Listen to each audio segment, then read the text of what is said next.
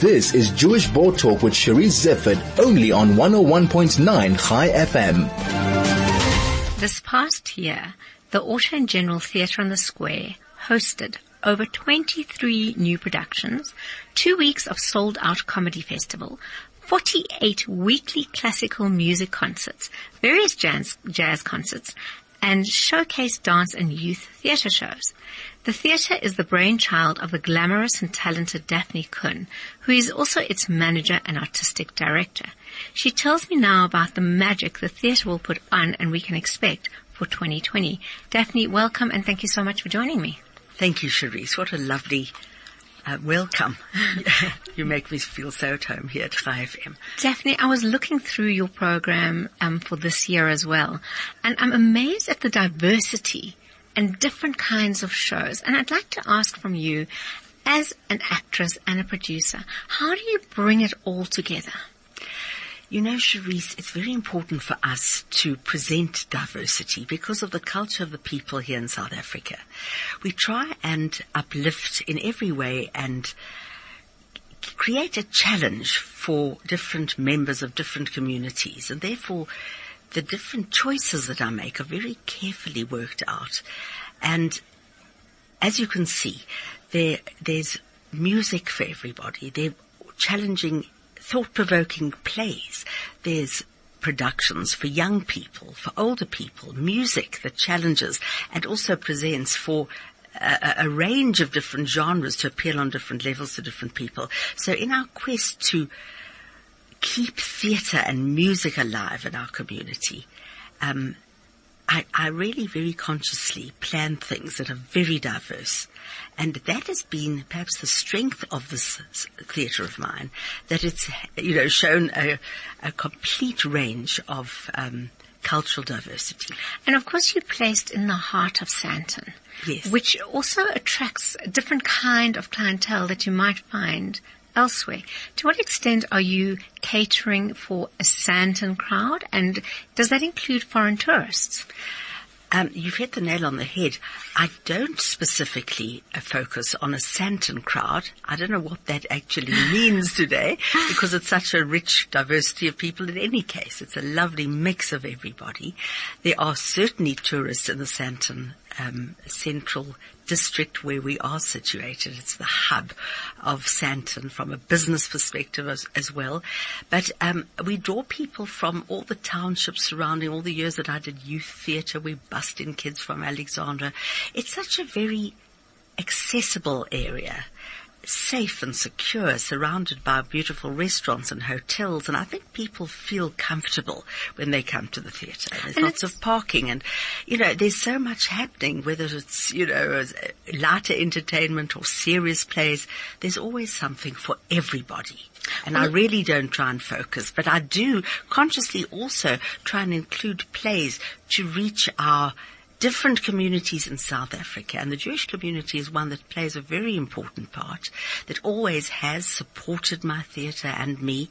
And as you can see, in addition to plays that are focused with themes of Jewish, all sorts of Jewish themes rather, and I have brought to the fore plays from Israel, musicians and artists and actors from Israel, plays that serve our local Jewish community, for children and for adults. We host, in addition to those that I produce, we host a lot of our Jewish community affairs and events, and I'm very proud of that, of course, and we try to keep arts alive within our community as well. Last year you had a sold-out comedy festival. Yes, that for was 2 weeks. exciting, for 2 weeks with all our top comedians. And you're doing it again. I see this year you have Nick Rabinowitz. Of course, Nick Rabinowitz. How could we do how could we have anything without comedy without Nick Rabinowitz? He's such a important force, and certainly not just for the Jewish community. He's Jewish and he takes the mickey out of all of us, but he consciously looks at various members of the community and he takes the mickey out of everybody, but he doesn't offend anybody at all, and that's what I like. Comedy is very important. I think it is, how can I express it? But it is the voice of what the people are thinking, and if you are satirical in particular, and I think that's very important to have satirical comedy. We look at ourselves then and laugh at ourselves, and Nick Rabinovitz is a master of that. But of course we have various other South African comedians that have been fantastic, from Mark Lottering to Riyad Musa to the wonderful Louisa Madinga that's coming back, who was a sensation and was the only ever African correspondent to the Daily Show for Trevor Noah. So we have a lovely range of comedians looking at South Africa and it's all its foibles, and allowing us to think about it and to laugh at it and to try and make a better place in this wonderful country of ours. And South Africa has much to kind of both celebrate and laugh at, and it's fun to poke fun at ourselves. Yes. Daphne, I imagine things like comedy are an easy sell. Yes, that is always easier. And that's, those are the evenings you get booked out seats. Yes. Do you as a theatre have nights when you have few audiences and struggle to attract? Struggle. We definitely do struggle from time to time with serious theatre, as most theatres do all over the world and certainly in this country. I think when we do plays that are very significant and close to the bone, they're not an easy sell, and that's a reality. On the contrary, I've been very inspired because lately, and just about a month ago, I was a guest of the International Israeli Theatre Exposure. And I was so excited to be able to go to Tel Aviv and be part of this wonderful festival, and invited by the Israeli Hanoch Levine Institute of Israeli Drama.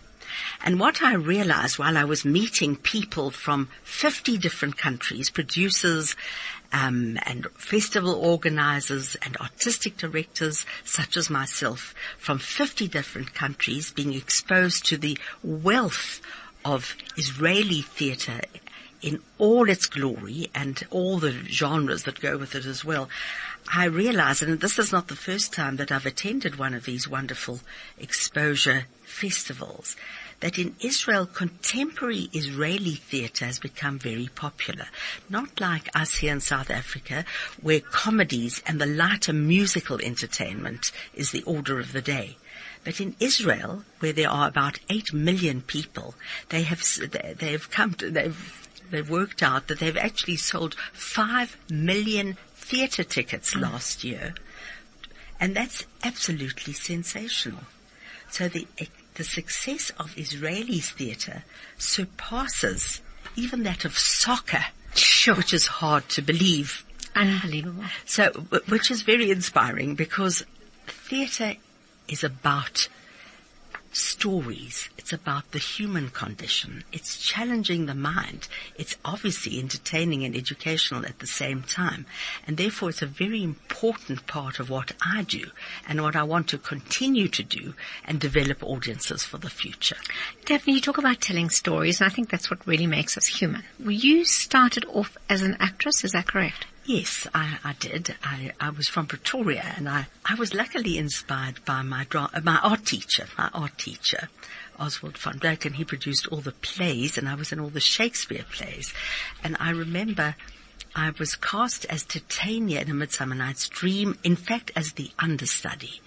And when the little young girl, who I thought was an excellent actress, was not punctual and never arrived at rehearsals, he said, "Daphne, go on stage, see what you can do." And that was the beginning of a long and happy and romantic affair with the theatre. And thereafter I was always in plays in Pretoria. My mother was on the committee of the Pretoria Children's Theatre, and my siblings and I were always in all the children's theatre productions. And then when I went to university, it was a choice between studying music. I learned the piano. I went as far as my ATCL, and studying drama officially. And I chose theatre and drama under doyens of the time, like Anna Neethling-Pool in Afrikaans. For a Jewish girl in English, it was quite something.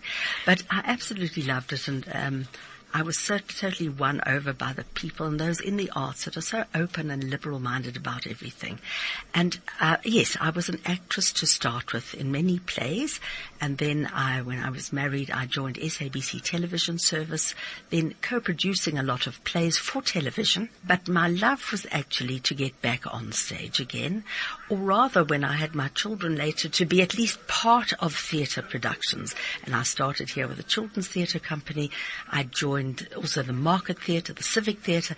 Then I decided to go on my own and establish a theatre, firstly in Rosebank, and now, of course, in Sandton. And that was 25 years ago. That's been a journey for you. But Yes. in the meantime, you started off as an actress. Yes. You are now a businesswoman. Yes. You are a PR person. You are a manager. You are a co-producer or producer. Yes. And still act. Is that correct? That's absolute. Not so much the acting, but certainly presenting a lot. Yes, perhaps you should call it a jack of all trades. How do you balance it though? Because to put together the program, and I imagine artists are quite, People think that they are divas and difficult, Yes, that's and the word. I found just the opposite. Those that are established and talented don't need to be.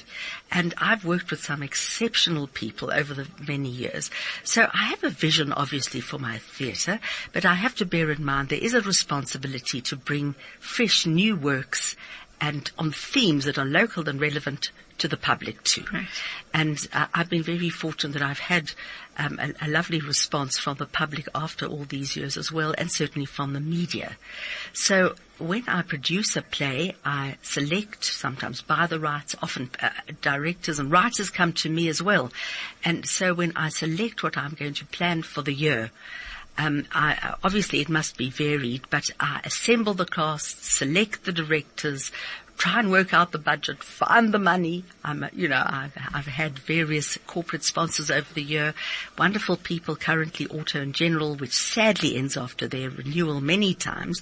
But I'm hoping that in the next couple of years, I'll be able to go on and keep producing and giving and give a sponsor, a naming rights sponsor, everything we can, because I think it's great. The benefits are great to potential sponsors that are perhaps considering linking their name with all the work that we do and the people that we reach in the community and the various communities. So I started off in Rosebank and then in Sandton, and so we've gone from strength to strength. Maybe I can ask you this question as both an actress and a manager. When we as consumers go to the theatre, we're excited. Possibly we dress up, it's an evening out. There's a buzz in the room. Yeah. Maybe we have there's anticipation of what we'll find when we go. What is it like on the other side of the stage? There's something about people that are in the theatre that are creative and enthusiastic, and the money aspect doesn't come into it. Although it should, of course, and it must, because it is a business after all.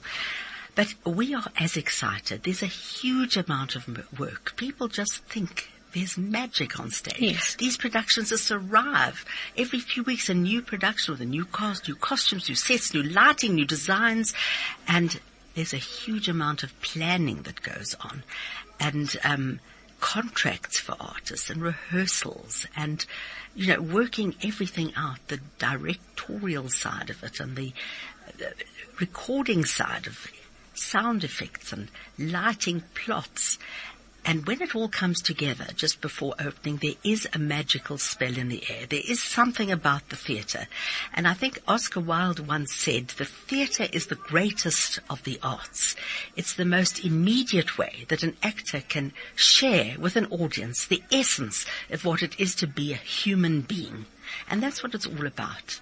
It's talking to people, telling stories, creating things that are different, off the wall, out of the box, and keeping ideas alive through the medium of theatre. You talk about the immediacy of it. Do actors pick up a vibe from the audience? Are they appreciative and dependent on the applause afterwards, or the laughs, or the tears, or whatever it is you're trying to evoke? Do they see the audience, or are they absolutely too lit and us too dark? Indeed. They say that every performance is different.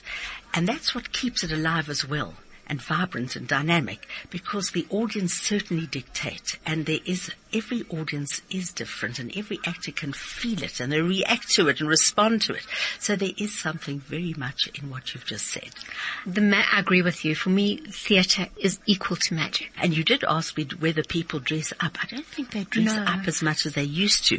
Perhaps they do for the opera, and the bigger productions and bigger theatres and music halls. But I don't think they dress up, but there is still it's still a special night.